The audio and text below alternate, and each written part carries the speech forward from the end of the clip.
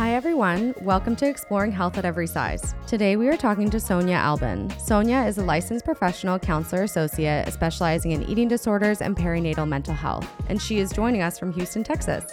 So listen along to learn more about her experience working with Health at Every Size, and I hope you enjoy the show.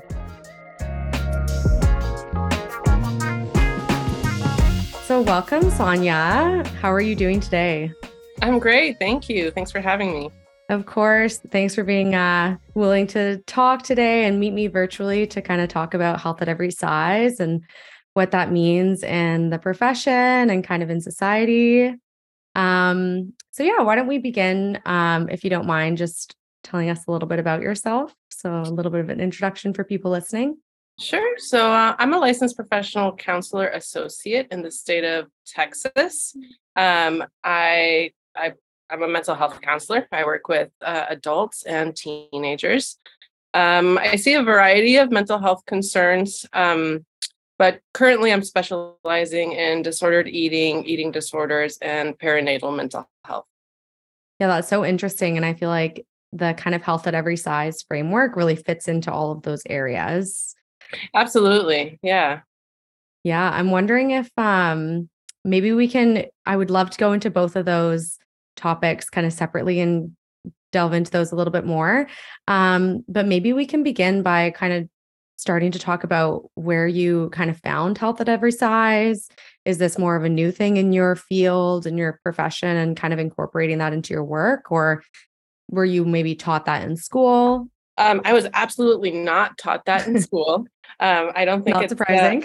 something that comes up in a lot of places. I actually kind of randomly landed a job as a facility coordinator for a treatment center for eating disorders. And that was almost 5 or 6 years ago. And as I stayed there, I kind of got into the more clinical side of things. And that really opened my eyes to health at every size, intuitive eating. Like I didn't even know what diet culture was. So kind of through the client's work there, I learned about all of this stuff, and I kind of started doing my own work around it. And as I, worked on becoming a counselor, it just kind of naturally infiltrated into my work. Yeah, and it's definitely so useful to use that with clients, especially a diverse range of clients as well. Yeah, I think there's a lot of talk around how to be gender inclusive, so, inclusive of sexuality, race, culture, religion, but there's not a lot of structure around how to be inclusive of size and shape. I really noticed that even still in my schooling today. I actually just had an experience yesterday. I went to a workshop, an inclusivity workshop held at the school, and it was so interesting and it was so rich. But I realized that they touched on, you're right, race, gender, sexuality, but they actually completely did not even bring up size diversity, which I was like, Wow. wow, it's very interesting that it's still so taboo and really not talked about Right. as much. Yeah, and especially when it affects so many people so negatively. Well, maybe we can go from there. You started working kind of more in eating disorders, and you're still doing that within your career today as you have your own private practice. And so how does that show up for you in your private practice? Well, of course, with people with eating disorders, they come for treatment for that purpose, Mhm. and so health at every size is something that is intentionally talked about, intentionally addressed, and there's a lot of psychoeducation that goes into it for those kinds of clients and clients with disordered eating. But I think the philosophy can kind of be applied almost subconsciously, just like you would provide an affirming environment just in general for anything else. You can do the same for size and shape. So, for example, in my practice, I make sure that my seating is appropriate for people of all shapes and sizes.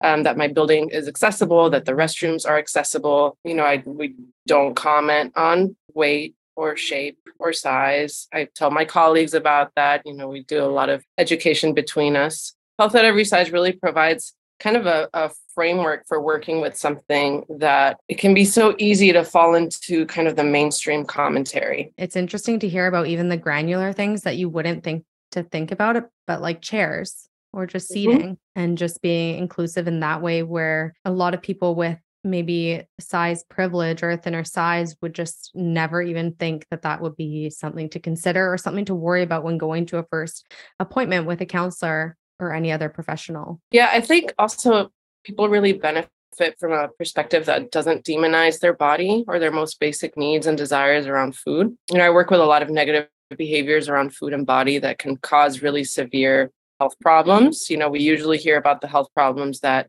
size can cause, which is, there's a lot of research around that does not support that. Health at every size really provides a basis for improving self-respect, acceptance, and self-esteem, all of which we know can contribute to better mental and therefore physical health. So some of the challenges I see lie in the fact that these kinds of approaches like HIIS and intuitive eating, they really challenge some deep-rooted beliefs that people have held on to for a very long time. So, diet culture teaches us that our value lies in the size of our body and what we do with it and how we control it. Changing that belief system can feel very scary and very threatening because if our value is not in that, then we have to figure out what our value actually lies in. And that's hard work when society doesn't reflect that for us. Yeah, society doesn't reflect that. I'm sure friends and family, it's like challenging because a lot of people probably think that,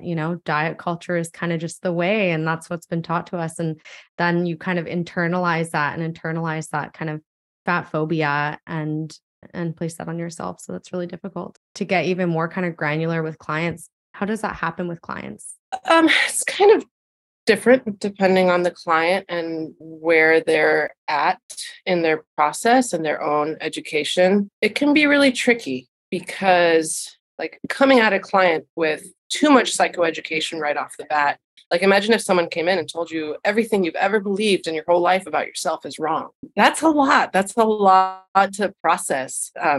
So you got to take it real slow. Of course, the therapeutic relationship is the most important thing. So you want to make someone feel safe, accepted, even in those kind of diet culture thoughts, holding space for those, and then very, very gently offering a different perspective. Through that work, kind of allowing the client to explore that themselves. Once you work with a client and you have the trust to make a comment like, oh, well, what do you think about size? What do you think about this? What's a different way to think about it? Why do you think you feel that way? And what's the effect of thinking that way?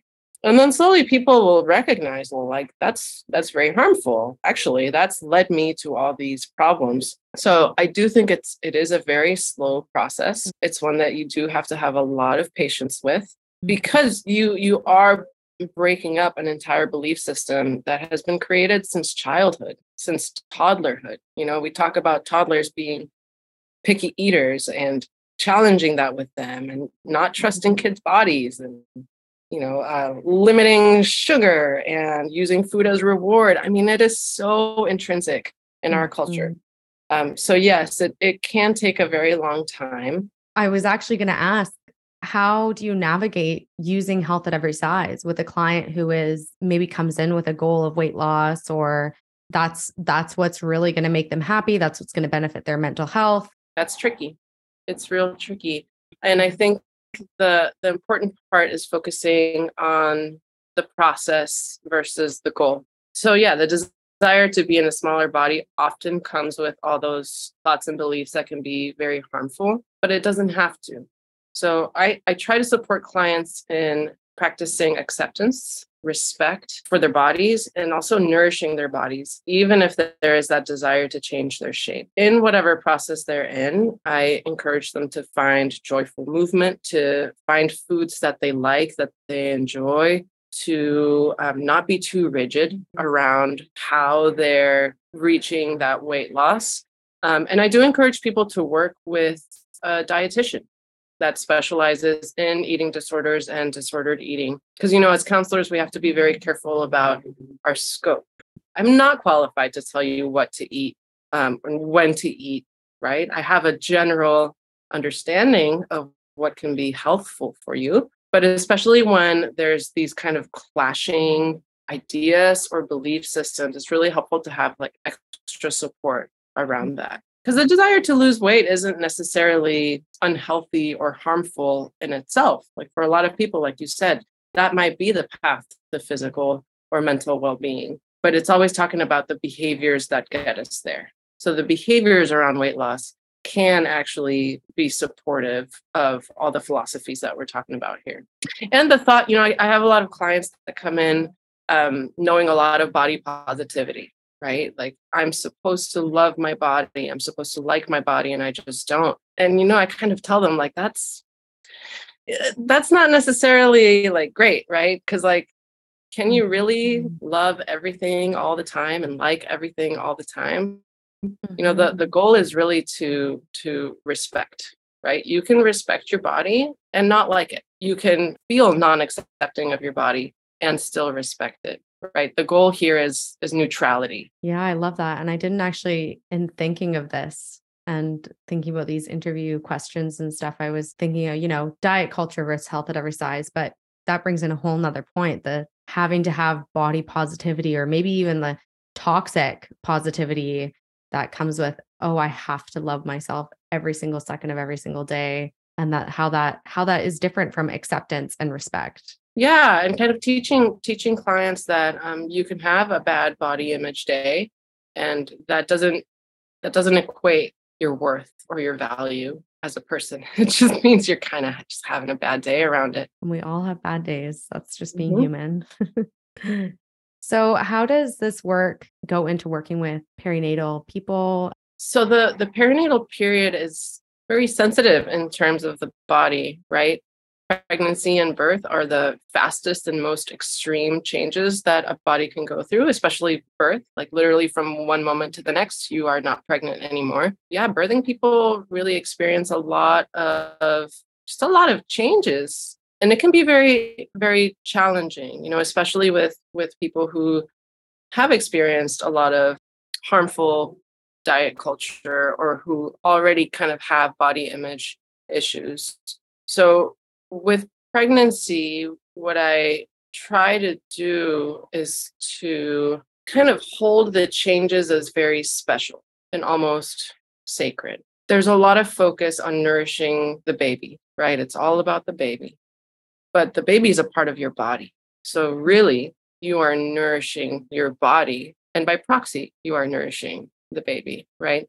So I do try to put a lot of attention on the birthing person, on like this is your time to connect with yourself, to ask for what you need, to take up space. And it's almost like having the pregnancy, having the baby almost gives people like more permission to do that.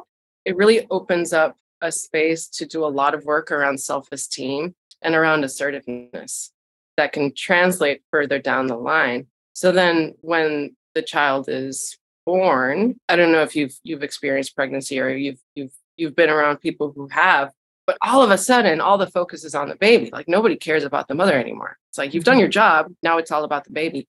And the mother or the birthing parent feels that way too, right? Mhm. Like biologically, now your responsibility is this new creature. And so it's really important for the birthing parent to kind of have somebody who is fully on their side while still supporting that biological urge to take care of somebody else. The body goes through tremendous changes postpartum, and there's a lot of glamorization around what that looks like. In the media, we see people getting their body back. It's like you never lose your body. Your body changes, and it just did something really miraculous and beautiful. And so just normalizing that for people, groups are really, really helpful for postpartum parents. And again, the health at every size principles can really apply here. If you've got a postpartum person coming to your office, make sure you've got an elevator. If there's a need for it, they might not be able to go up the stairs. You might consider going to them. I think it can definitely be applied. And the perinatal period is kind of a magical time to hit those kinds of topics. Yeah, especially because really a huge focus of that is the body and how you look postpartum. I personally have like I've never been through that in my life. But even as you were saying, when people are like, oh, you need to nourish the baby, it's almost so separate, even though Mhm. it's one body, you're nourishing yourself and the baby. But it's so interesting that that's not the wording that we use. And I was also just thinking, there's a lot of challenges with breastfeeding that people don't talk about. And Mm, especially if you're working with someone who has had any kinds of issues around eating or eating disorders, there's like a lot of recording that goes on with breastfeeding a baby or formula feeding a baby. mhm. How much are they eating? How often are they eating? What are you eating? Like what can you take to increase supply? Like it can be very, very rigid and very stressful. And so Mm. that's really something to watch out for if you're working with someone who has had disordered eating or anything like that. That can very quickly turn severe for somebody. Yeah, and I wonder how that, translates to, I guess, the baby and kind of the impact there. And I feel like I also hear, friends and stuff, oh, my baby's like underweight for their like Yeah. category or whatever. It's like from almost birth, there's this like kind of category of weight that needs to be upheld. And so I'm wondering if with the health at every size, there seems like so many benefits to working with people with that. Are there any drawbacks to that philosophy when working with people? Honestly, I mostly see pros from practicing it. People, like I said, they benefit from a perspective that doesn't um, demonize them or kind of suggest that somehow their bodies are wrong. The only con might be that if you come on too strong with somebody, you might alienate them. So you really have to kind of read your client and see where they're at and do a lot of your own work. I think people say things that can be very triggering to somebody who does not ascribe to diet culture anymore. Mhm. And so if you do have a client that's in that realm, you really have to kind of manage your own reactions around it. I can imagine that and making sure that the, counter transference with you and your client is, clear. And Right. And really determine if that's something that they want to work on or not. that kind of brings up the other possibility if a client kind of comes in with needs that are completely separate from that, but that you see that that's a huge area affecting their life. How would you navigate that kind of situation? So I'll tell you, a lot of my clients come in for different things. And then down the line, we realize, like, oh, actually, you have an eating disorder or you've had an eating disorder. Or like, this is really affecting you negatively. I think as you build the relationship with the client, it becomes easier to point those things out.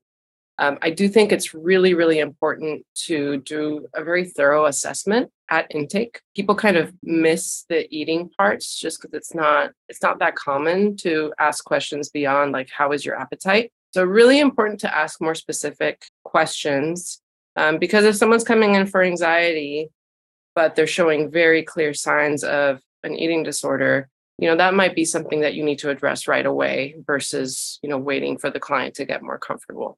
Yeah, that sounds like a balance of kind of reading the client and their needs and what is kind of the most pressing issue for them that they're dealing with. In the professional field of counseling, how do you work with maybe other professionals that kind of aren't as subscribed to this like framework? Because it feels like health at every size, and maybe that's just because I'm just learning about it, but it's a little bit new and I feel like it's almost considered a little bit radical in some Hmm. ways with people. I'm wondering if you have experienced any of that kind of within the profession and how to deal with people that maybe aren't kind Hmm. of as accepting to that new philosophy. Yeah. I mean, honestly, I can't say that I have. Mm, Maybe I've been lucky in working with colleagues or being with colleagues who are either educated in this or who are mhm, very open to being educated. I haven't really run across somebody who is like very openly and outwardly saying things that are kind of shocking to me.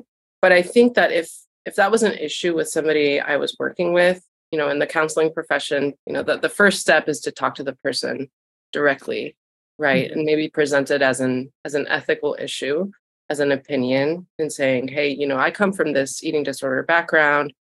this is kind of the philosophy we ascribe to. Like, what do you think about that?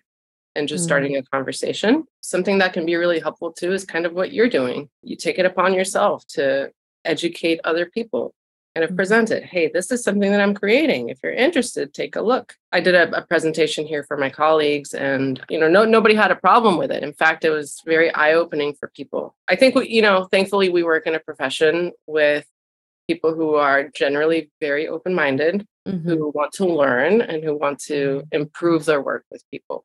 That definitely makes me glad to hear that you haven't run into any other, super opposing opinions in your space, because I think that does speak to the counseling field and hopefully the open-mindedness and the acceptance that people have working in this field. I'm sure if we went into maybe different areas of profession, that would be a little bit different. Yeah. Well, what came to mind was actually, I don't know if you've seen the show, My 600-Pound Life. I've seen clips. I've never fully watched it. Yeah. So that actually brings to mind, like, there are psychologists and counselors out there who ascribe to a very different philosophy. I have not personally encountered them, and I don't necessarily know how I would respond to them. When you are kind of referring people to dietitians and stuff, do you make sure that those people that you're referring them to then kind of are aligned with you and your philosophies, practice at a health at every size philosophy as well? Yeah. Yes, absolutely. If that's not the case, people can do a lot of harm. Actually, in Houston, where I live, there's a big group, the Houston Eating Disorder Specialists, and it's a website that lists kind of everybody who's in the field and who has training and education.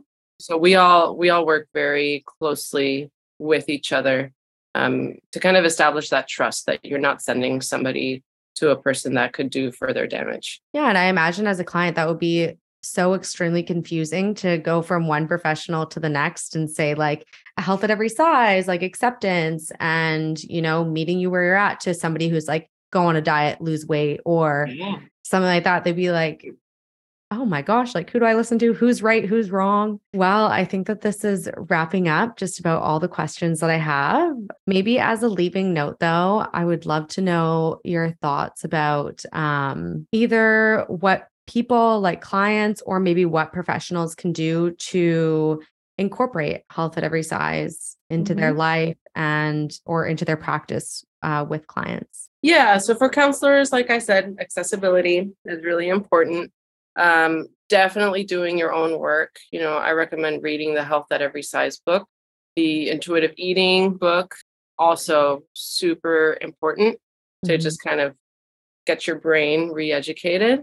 And just in general, there's many ways, but some practical ones. Wear clothes that fit. If your clothes don't fit comfortably, or you don't like your clothes, work towards getting clothes that make you feel happy and comfortable, regardless of size. That's like a very easy way to practice that acceptance. Enjoy your food, make time to sit at the table, make food part of pleasurable, joyful activities, really hard to do with busy lives, but also really, really important. Self-advocacy is really important as well, especially with medical professionals. So a lot of people don't know you can request not to be weighed at the doctor or not to hear your weight. And if your doctor recommends weight loss for medical reasons, you have the right to ask why and how that would help and what other treatments are available. Because often doctors will overlook kind of underlying causes of disease when they're working with someone in a larger body. The doctors work for you. So if you don't like your doctor, you can switch doctors. That's totally acceptable. And call them out if they make, oppressive comments. Another way is don't comment on anyone else's body. It's not our place. And, if you have kids, trust their bodies. Talk about how their bodies work and what they do for them versus how they look. Especially, girls get a lot of messages early on. Oh, you're such a big girl, or you're so pretty. Your eyes are so pretty. Your hair is so curly. Focus on other things. Like, gosh, that was such a funny joke. Like, oh, you run so fast. You're so strong. There's very, very different ways to promote focus on the body. And I recently heard something really beautiful. Let your kids take pictures of you. And when you see the picture, talk about how much you love yourself or how you love something about yourself. even if you don't, right? Because I don't think anybody is perfectly and completely free of diet culture. But I think if we can pretend enough, then the next generation won't have to deal with as much. I love that. Those are all beautiful things and very tangible as well. I love that, about the clothes. It's something so small that you wouldn't think about, but yeah, you deserve clothes that feel good on you Right. and that fit you. Everybody Yeah. does. So thank you so much for sharing your tips and your knowledge about this and how you practice this in your practice. Do you want to share some of your socials or your practice so that people can reach out to you down in Texas? Sure. I'm a little behind on the social game, but I do have an Instagram. And it's therapy.for.everyone. My website is my name, soniaalbin.com. And you can find any contact information there. I'm always happy to be a resource. Perfect. Thank you so much. It was so nice speaking to you. Thank you. Thank you so much for listening, and I hope this was informative and helped you learn more about health at every size. Stay tuned for our next episode where we hear from a medical practitioner in training.